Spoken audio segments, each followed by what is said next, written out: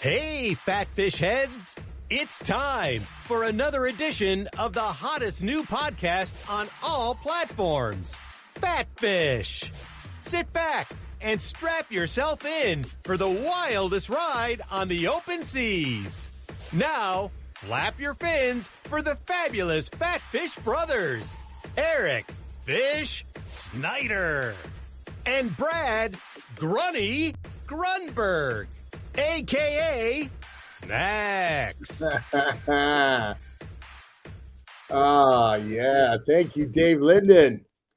Show number 28. How you doing, Eric? I'm doing good, my friend. How are you? I'm feeling good, buddy. I'm feeling good. All right? I feel great, man. Every time I see you, I feel great. And today we have a very, very special guest. He's an old friend and just a true mensch and a talent beyond belief. Mr. John Kassir is here. Oh, boy. And there he is. Oh, my. The voice of the Crypt Keeper from Tales from the Crypt. John, thank you for being here, brother. I really appreciate it. My pleasure. Oh, my My God. pleasure. You know, just so you know, Eric, Eric, do I call you Eric Fish? Do I call you the Fish? Do I call you Scales? What do we? Well, Brad calls me Schmuck. A schmuck on this high holy day, and people. I'm not a Jew, but I play one on TV constantly. You too. But just so you know, I've never met Brad. He's been stalking me for years, and I finally agreed. He thinks I know him. No, I'm just kidding, obviously. But boy, Yeah, how John. many years, Brad? I want to tell everybody how we met. John and I met way back in the day on a show called The Amanda Show. Amanda Biles, he played her father, and I played believe it or not, Fish, a hot dog vendor. Yes. So I come to the set, and I go, where's my dressing room? My dressing room was in Las Vegas. I go, I'm not going there. So John goes, hey, puts his arm around me, goes, why don't you use my dressing room? Share it with me. I go, what? You're the star of the show. I shared the dressing room with John Kassir. How nice is that? He didn't want me to walk so far. He didn't want me to go to Vegas, change my clothes, and come back. So that's how we met, and we've been friends ever since. And it's a wonderful tryst. And John, I love you, buddy. Thank you. This has been fantastic. And John is the voice of many, many, many of your favorite characters. And John, could you tell us how it all started way back in the day? I think you're from Baltimore, correct? I am. There's the Ravens. Look, Fish, the Ravens. I know he's a Raider fan. He loves the boo. Yeah, they sucked yesterday. Just to throw that in there, but no, they're a great team. I grew up on the Colts, but as a kid, and then of course they got up in the middle of the night and left. I don't know how that happens. Actually, they put it in they said they packed the team. As a kid, to hear that they go, well, they packed everything in a couple of Mack trucks and they took off in the middle of the night with it. You're like, they made the players get in a Mack truck, and you're like, as a kid, you're sitting there going, how did they do that? Didn't the players have something to say about that? They didn't want to get in a truck. It's like, no, they took their equipment.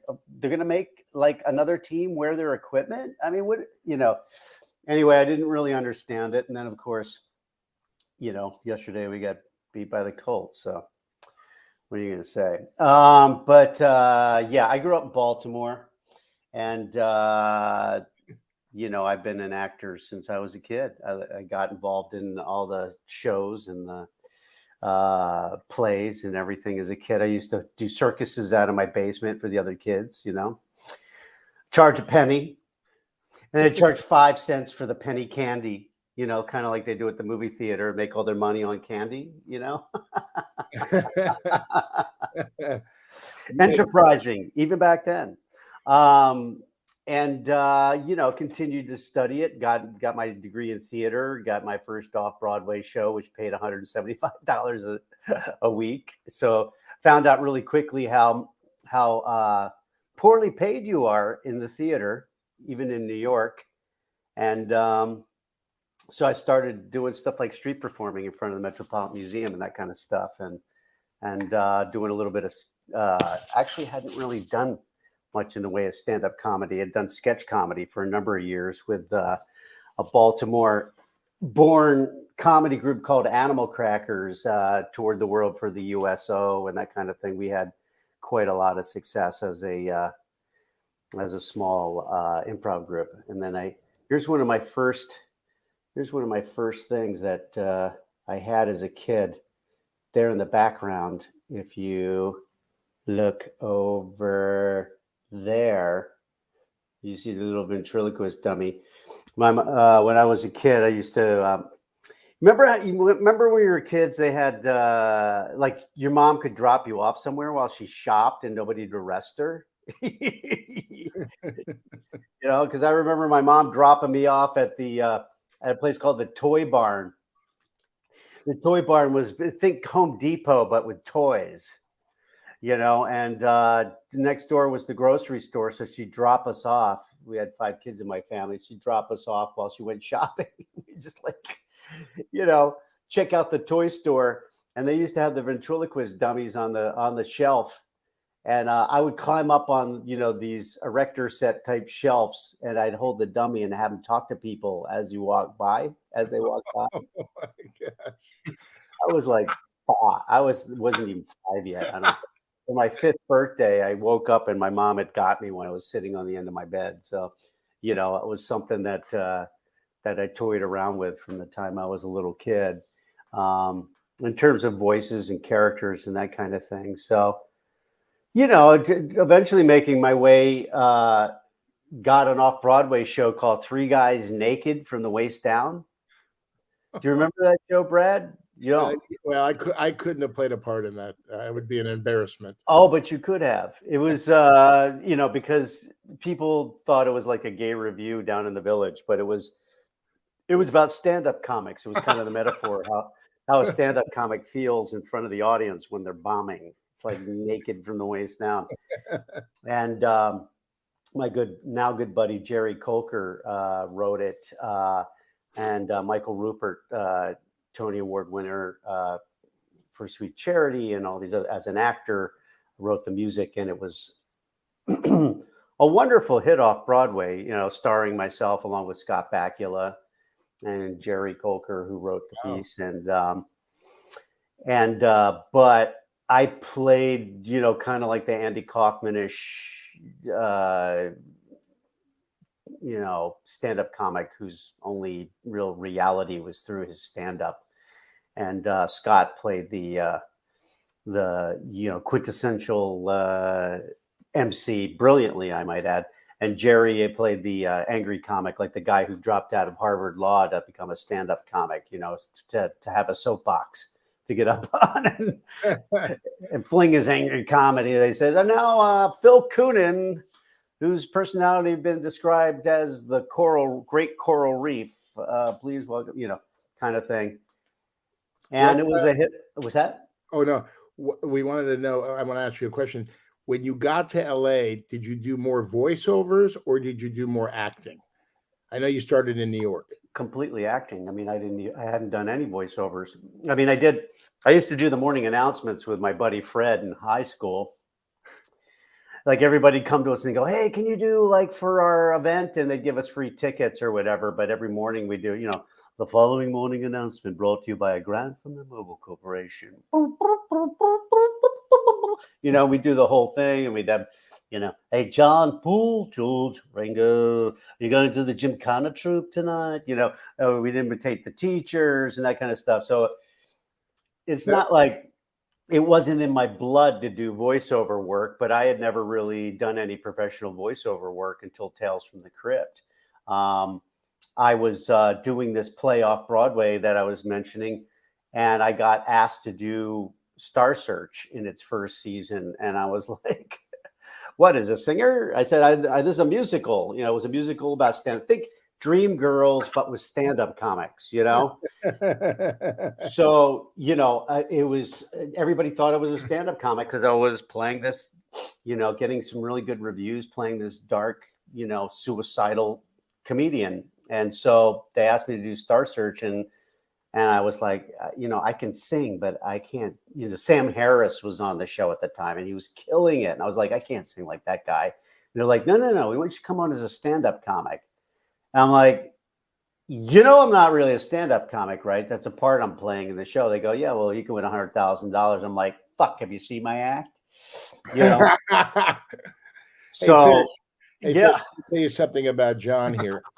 You know, we know one thing. We have no game with the ladies, but with these voices and your talent, that must have been a chick magnet, Kassir. What do you think? Huh? You must have got a lot of ladies back in the day.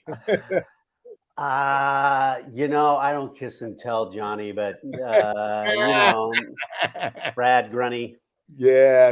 I mean, you know, it's you know, some of the women, you know, but I have the most wonderful wife. Oh my God, Vanessa, his wife. I work with her on private practice in the Loop group.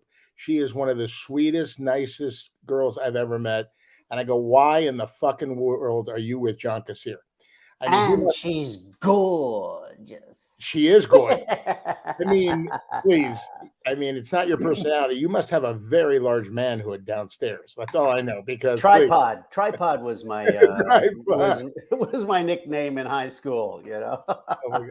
Hey, Fish, you ask John about his your favorite role you've seen him in First and 10. Oh, go ahead, Fish. Tell him why did you? I want to talk about Debbie Does Dallas. Debbie Does Dallas. I saw John and Debbie Does Dallas, the remake. It was great. You know, it was. Well, no, you know what, John. First of all, don't start I'll rumors. get a word in edgewise. We have to be nice to Brad. Well, no, I'm joking. This is the worst holiday for Brad because he has to fast. So be very nice to him. You know? There's donuts in front of him. He's not eating right now. We've had a lot of lunches over I love First and 10. I love you, Zagreb. You were the place kicker. I'm a football fan. All right. Look at my team in back of me. We had a chance to beat the Steelers last night and help you. I was rooting for you. Just for, even talk more about for that First reason. and 10. He worked the double on Revenge of the Nerds.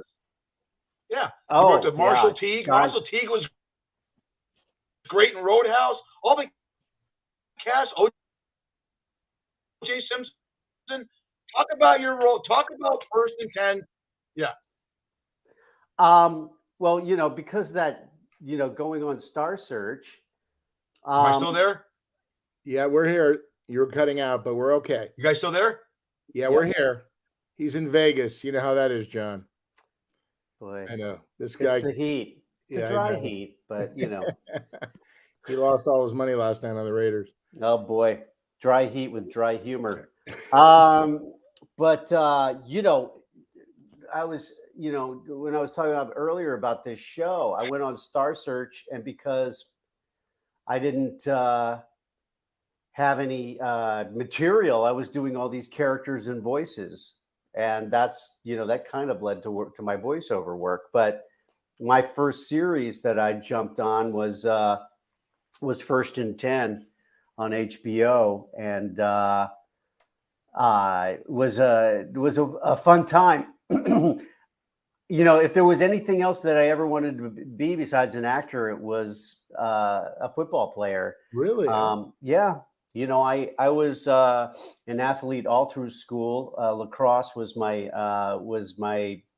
probably my best sport. Had some scholarships to play lacrosse. Once I got out of high school, didn't use them because I was going into theater. But I was on the football team in high school, JV. It's a 135-pound running back, and but very fast. Was a very fast runner, and I think I practiced maybe 2 days with varsity. when I moved up and got my ass kicked, and I was on the soccer field the next day. And I had never played soccer. We had like the state championship soccer team, and I made the team because of my athleticism, but mostly, sat the bench in that sport. But football, I'd always wanted, if I had, been a bigger kid, it might have been something that I had wanted to pursue. So being on 1st and 10, playing a football, even though he was the kicker, not a running back or anything, I got to be on a show with my biggest football heroes. They had somebody on the show every week, as well as great actors. That was Delta Burke's first series. That was Chris Maloney was a quarterback on that show from SVU. Jason Begay, who was on Chicago Cop, Chicago PD or Chicago Cop. I can't remember the name of the title. Chicago PD, I think. Is it PD? Do the same one as does Chicago Fire, but as the sergeant, wonderful actor. Obviously we had the comedy, which was me and Don Gibb and Tony Longo and Prince Hughes and Cliff. Just an amazing group of people. And then, of course, we had OJ on the show, who was a producer and an actor on the show, played the general manager, who was a really great boss to work with, actually. Over the years, I came on. They brought me on to do 2 episodes, beginning of the second season, and my first scene was shooting in a bar with Sam Jones, who was playing the quarterback, who we all know from Flash Gordon, and OJ. And I had them laughing so hard. OJ was like, "We need to get this guy on the show all the time." Well, I wound up on the show in the next 6 years. Wow. Regular. Wow. So, did you have to show that you could kick the ball, or did they have a stunt guy come in and do all your kicking? All right. Funny story. There was a whole progression to that. That's a really good question. Because when I went to the audition, I brought like a Nerf football with me. And I wouldn't speak English to the casting director or the producers. And they were hysterical. And then I go, so I do the scene, and then they go, "Now I kick. The guy goes, "Yeah, sure, whatever." I take off my shoe. I use it as a tee.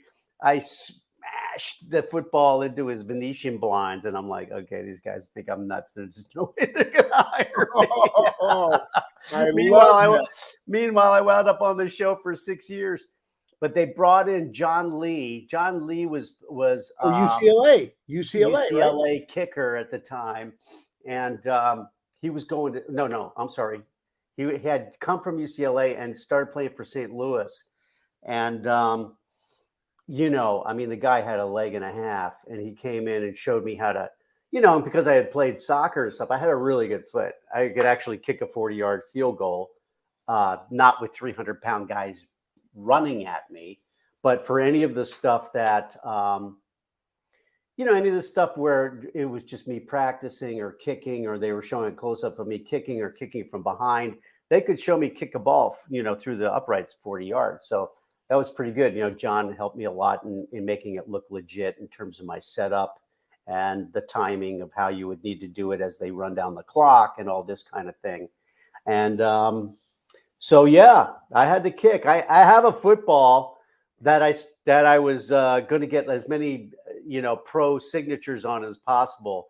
I wound up with just OJ's on it. It says, to my good friend John Kassir, I have that football.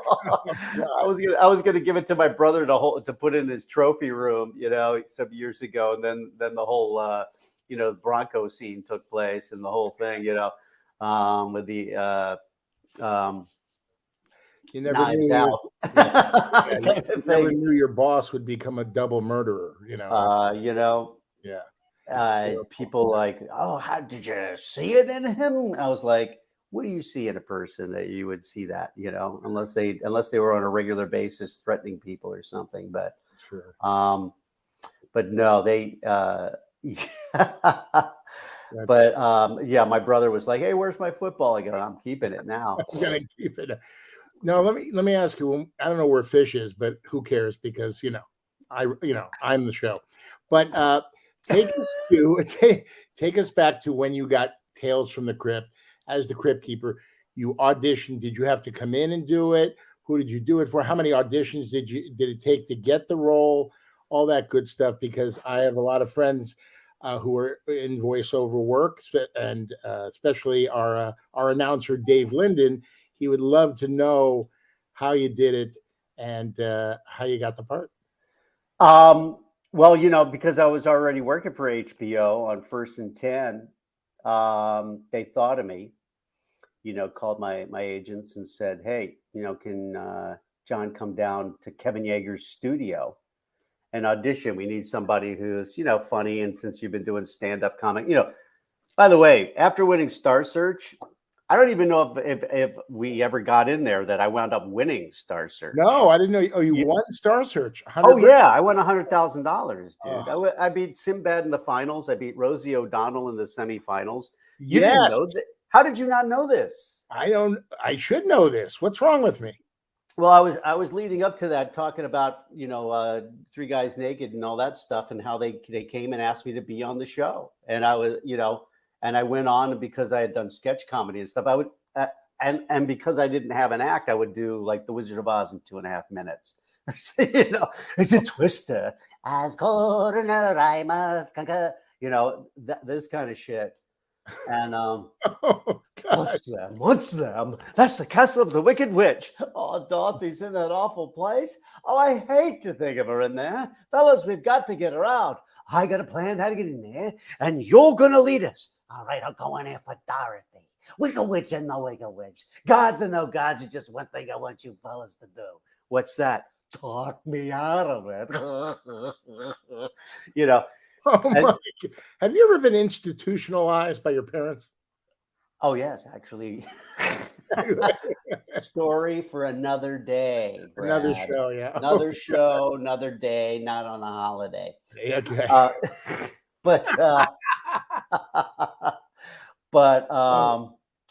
No, seriously, it opened the door for me opening. They're like, you're gonna open for Tom Jones in Vegas, they announced on the show, and I'm like, what? I can't open for Tom Jones in Vegas. They go like, why not? I go, I have no fucking act.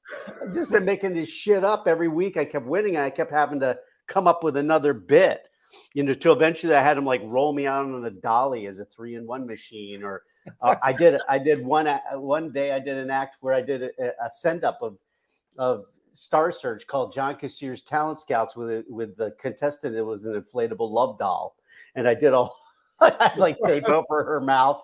So when she sang, she went, oh, kind of stuff. And I didn't expect to win at that point. I mean, I didn't expect to. I was already in the semifinal, qualified for the semifinal. So I didn't expect to continue to win, because I was flying back and forth doing that show and Three Guys Naked off Broadway. And I continued to win. So, but yeah, that launched the whole thing with the voiceover thing. So they knew that I did voices in my act at HBO. They knew that, they wanted an actor who could be funny in the way a stand-up could be, but understood the whole thing. And I was just thinking, when they called, I go, oh my God, they're making that into a show. I collected those comic books as a kid. It's controversial. HBO, of course, had a limited membership at that time, unless people were stealing it on cable. But, I really didn't have, any reservations about going and doing it, but at the same time had no dreams of it being anything, major. So I was just excited by the fact that they invited me down to Kevin Yeager's studio to see what he was doing in making the puppet. If you don't know Kevin Yeager, Kevin also made Chucky and designed Freddy Krueger. I mean, he's one of the top guys in the business, and he made this animatronic puppet. And in fact, at first they gave him like no budget. You know, as HBO didn't give you a lot of money to start with, and it was an expensive show to do. So they had to come up with some extra money from the producers and all that. But he was using Chucky eyes because he had spare parts in his studio. And I think he thought originally that might be temporary, but it just brought so much, you know, character and panache to the Crypt Keeper that he kept it. But I got to see him, you know, some of the versions of what he was working on down at his studio. And there was some, you know, I think I remember Michael Winslow was there and Charles Flesher and a bunch of other people, but there was all these voice actors who everybody wanted this part, you know, and I didn't even think about it because I wasn't in that fraternity of voiceover actors yet, but you know, certainly was with the stand-up comics who were there auditioning, and they did a pre-read with you with a casting director. And then they brought you in to Kevin's studio, and Kevin had a little cassette player, like a boom box with a cassette recorder on it and a little lav mic that you were recording into. And he's sitting there like this, and I can tell he's just been listening all day. It just wasn't working. And I start doing that voice, and he's like, "Oh, yeah." And he starts laughing, and I start laughing. I'm like, great. The Crypt Keeper laughs at his own jokes, you know, I'll just keep going with that, you know, blah, blah, blah, blah, blah. And I'm doing it for, he had me like the next day going in and auditioning for Joel Silver and Richard Donner. Wow. Who were, you know, obviously at that time, especially the biggest guys in the business.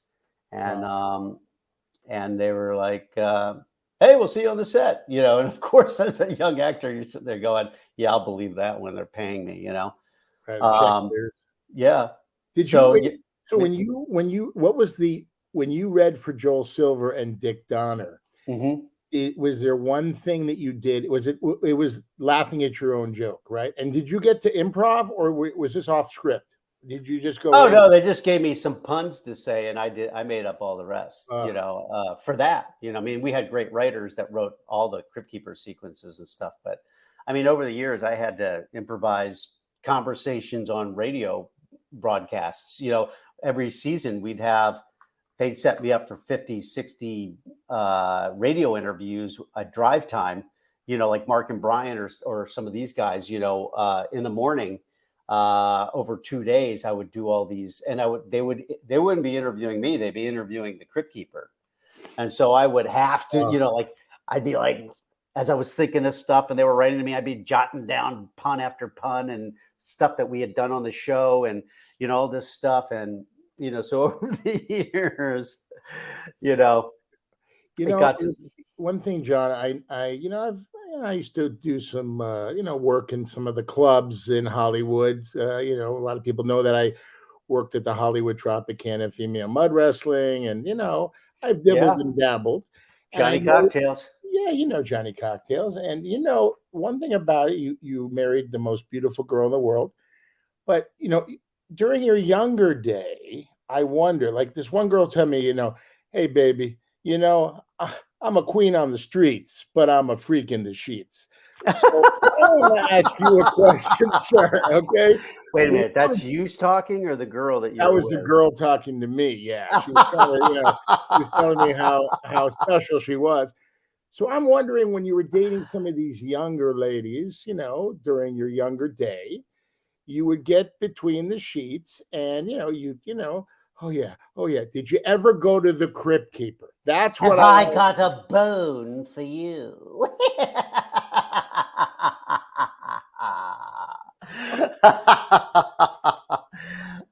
I don't remember that. Oh, you know what? There was a lot of really wonderful, colorful ladies over the years that I dated. Every single one of them was special and wonderful, and not all of them are even with us anymore, but sadly. But So the Crypt Keeper, you went to the Crypt Keeper. So what you're saying to our audience today is while you were making love to these ladies, you all of a sudden morphed into the Crypt Keeper. Give me a little bit more of that. That's what I wanted to hear. That's not true, but I'll go with it. Go with it. I love a ghoul who'll give you head and then let you keep it. Yes, Johnny, yes. Oh my goodness, this is crazy. No one ever asked you that question, right? No, actually. I mean, no, people did. It was like, did you ever, romance women with the Crypt Keeper voice? There were, I mean, I didn't, I never really dated fans. So it wasn't like, can you do the Crypt Keeper voice for me? I'll do that. Whatever you just said. If you, no, I mean, and early on, most of the time, I was always the kind of guy that was looking for a relationship, somebody who I could really have as a partner. I mean, I was a busy person once I got established. I mean, when you're a young actor in New York, and you're not making any money, you don't really date a lot because you don't really have anything to bring to the table. It's like, oh, let's go out to dinner. I don't have any money to take you out to dinner. I hid some money in my apartment. We can go have a slice downstairs, Let's see. I made about $600 street performing last week. We can go out to dinner somewhere, But what's interesting about you? I feel that you've just kind of winged your career. You know what I mean? Like, for instance, like thrown it away. As an actor, we're taught just throw it away. Don't think too much about it, and you'll talk yourself out of your audition. But you just seem like the guy because you started as a young performer for your friends. You just kind of wing what you do. It's wonderful. I just love it. I mean, oh, thanks. It's obviously very hard work. You see, again, if you're, in New York, I moved to New York to do my first off-Broadway show. I got an off-Broadway show. It was offered to me by Paul Berman, who was the head of the theater department where I studied at Towson University, which is now Towson University in Baltimore.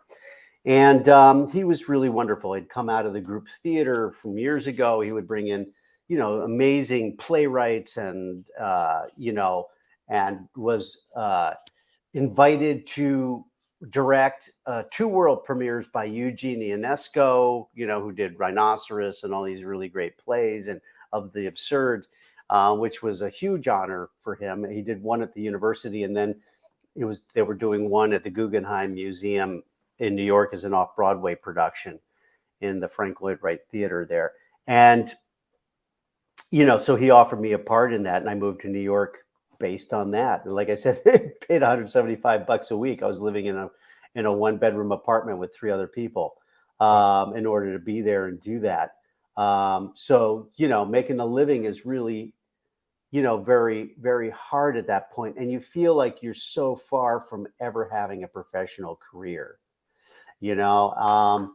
Literally, my idea of it is that whatever I did, I wanted to continue to perform and make my money performing, whether it was street performing, whether it was, if somebody asked me to come, do mime at their kid's birthday party, I would do it because it was performing.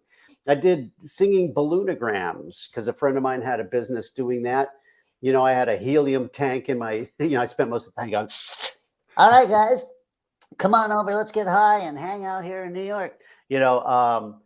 But I remember my first singing balloonogram was to Leroy Neiman, the artist who did all the sports art and the Playboy bunny in the little joke part of the Playboy. And, he had like one of the most amazing apartments you'd ever seen at the Hotel des Artistes in New York.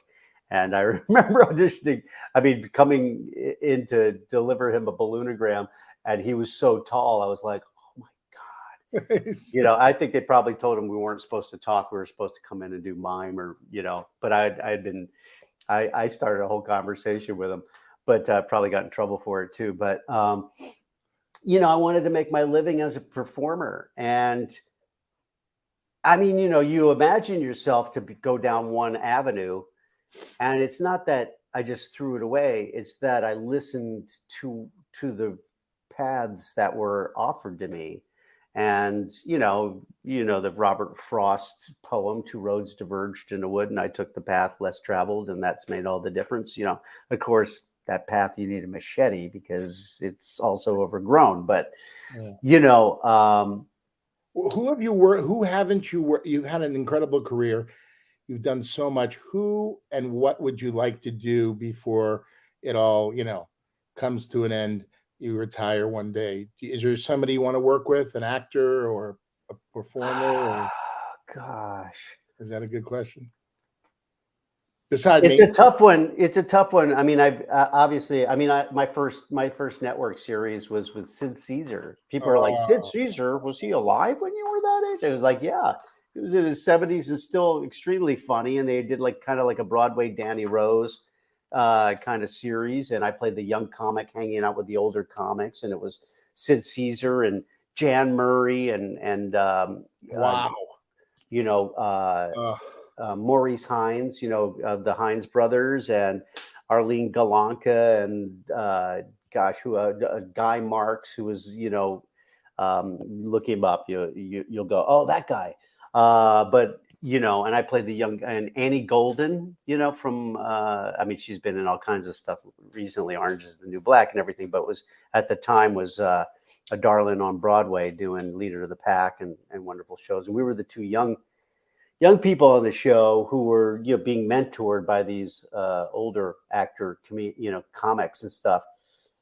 And so, from there, my whole career was working with some of the most amazing people. I remember auditioning for Carol Burnett for her last sketch show that she had done, which didn't really do very well. I don't think she didn't find her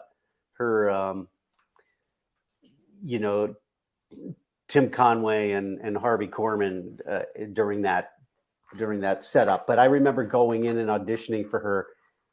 And I got the same thing. At the time, you're sitting there going, well, they want to see the best you can do, but they don't necessarily want to see the best you can do. They want to know that you can play second banana, third banana, and that kind of stuff too. And so I remember going in and auditioning for doing my Wizard of Oz bit for Carol Burnett in this little office. And she was like, "Oh my God, you should have your own show." And of course she didn't hire me. And you're like, "Oh crap, I blew it." I played too many of my cards, but so I did have a lot of opportunities with a lot of famous, oh my goodness, and some of my heroes. I remember doing a CSI NCIS episode, and I was supposed to be one of Robert Wagner's oldest and best friends.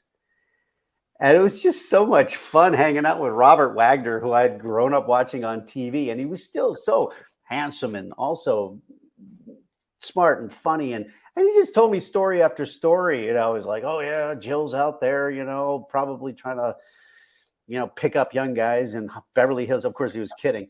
While we're hanging out here, and he's talking about Jill St. John. You're still like, "Oh, thank you for using just her first name and talking to me about her." But how can you not fanboy out in that?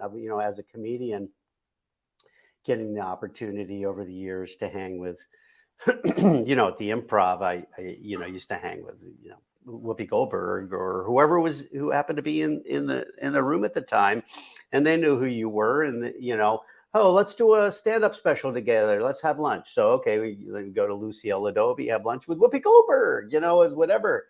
We were working on a soundstage next to each other while they were right next to Seinfeld. Let me ask you this: a series, yeah, you've been with so many people.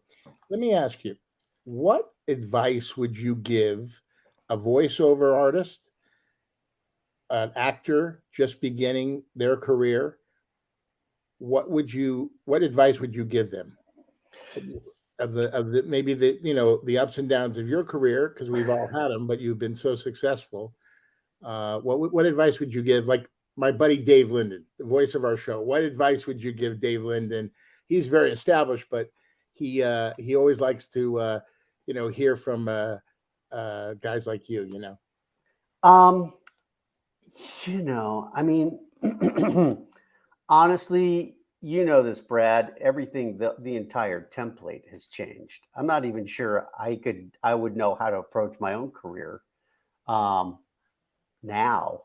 I mean, obviously it's about social media. I mean, I always wanted to create my own stuff, and there wasn't a platform for it. You go, oh, I want to pitch this. I go to my manager, I go, I want to pitch this. And they'd be like, well, without having a showrunner attached, without, somebody established in the business, they don't even want to see it. If you don't have the script represented by an agent, they don't even want to read it because they don't want to get sued if they use it, blah, blah, blah, all these different things.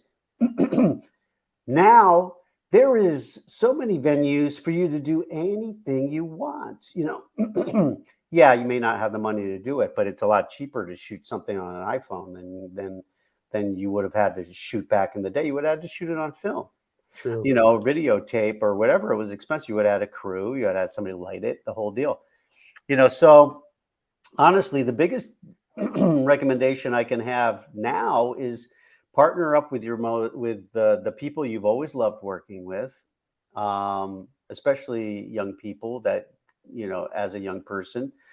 I mean, just about everybody you see on a comedy nowadays, came up through doing everything from Groundlings to Second City to Upright Citizens Brigade, to, all these different, and I came from a background of improv. As an actor, doing improv not only is a great networking part of the business, especially here in LA or in New York, but or Toronto for that reason, wherever it's still, beloved, It also made me very comfortable walking into a room and auditioning for people. Right. And you do that so well. Your manager, I heard, was Ruben Cade, right? Yeah. He had a brightly colored bus, but this irritating family that he had along with him, these partridges that he had following me around all the time, just so irritating, because everybody always would like, I'm sorry, it's fine. We'll feed you at lunch for your job, but you can't bring the partridges along. We don't have the budget to feed them as well, You represented the Partridge Family and Kassir. It's amazing, both very successful. What would you tell your younger self? What would you tell your younger self now? You've had an incredible career, decades in the business.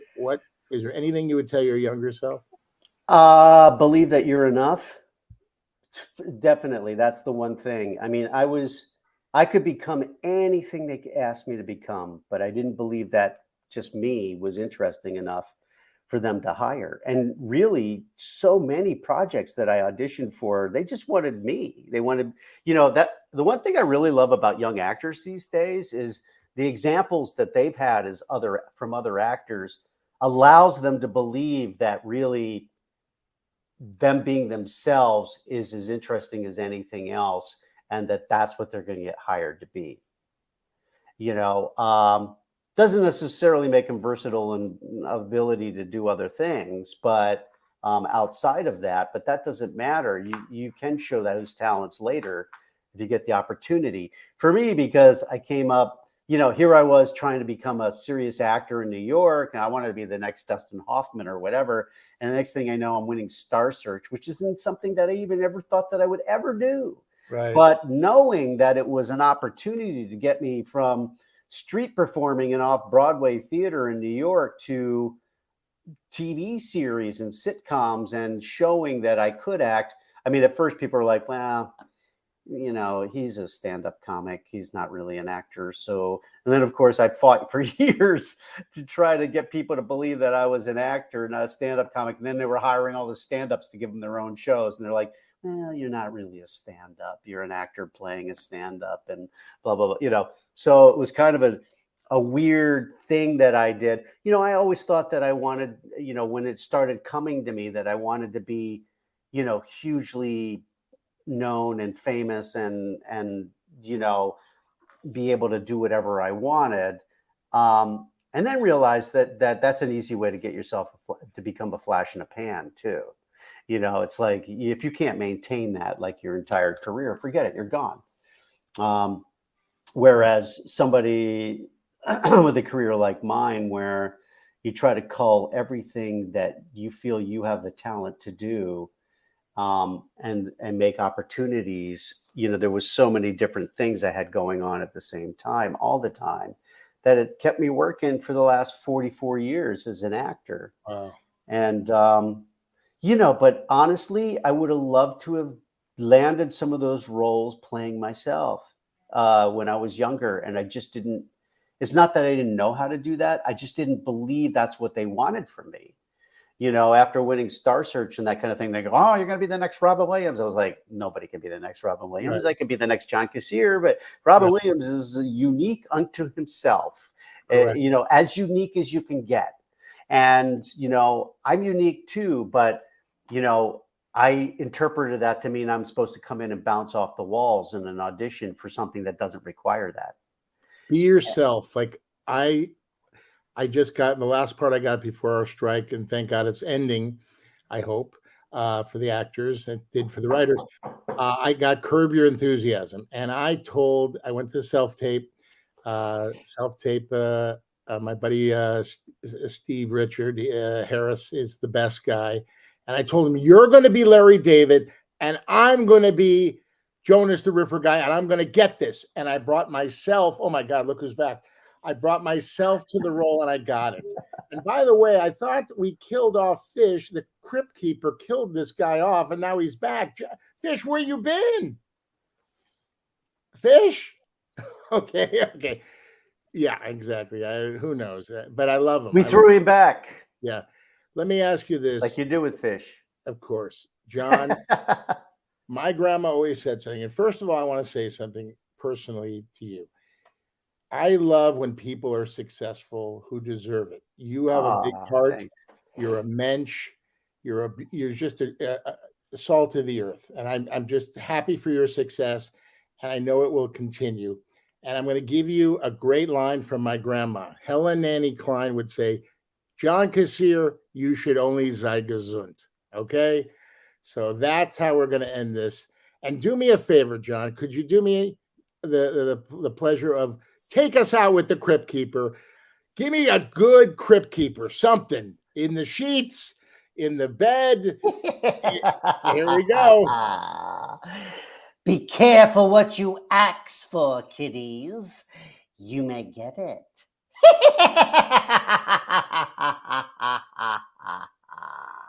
John Kassir. Oh my goodness. Thank you, John. I love it. You're the best. Oh my God. Chucky, those Chucky eyes. Fish, are you? Oh yeah. Tales from the. Oh, God. John, thank you so much. I love you. My pleasure, guys. It's great talking with you. And we'll.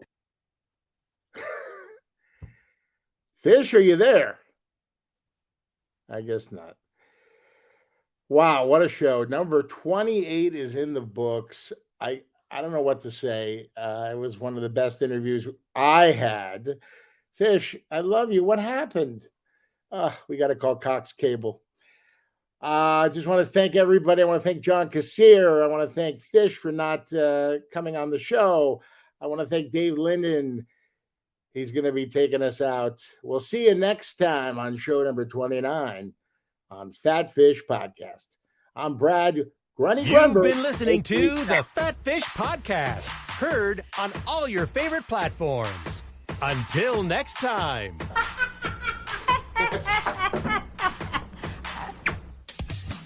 You've been listening to the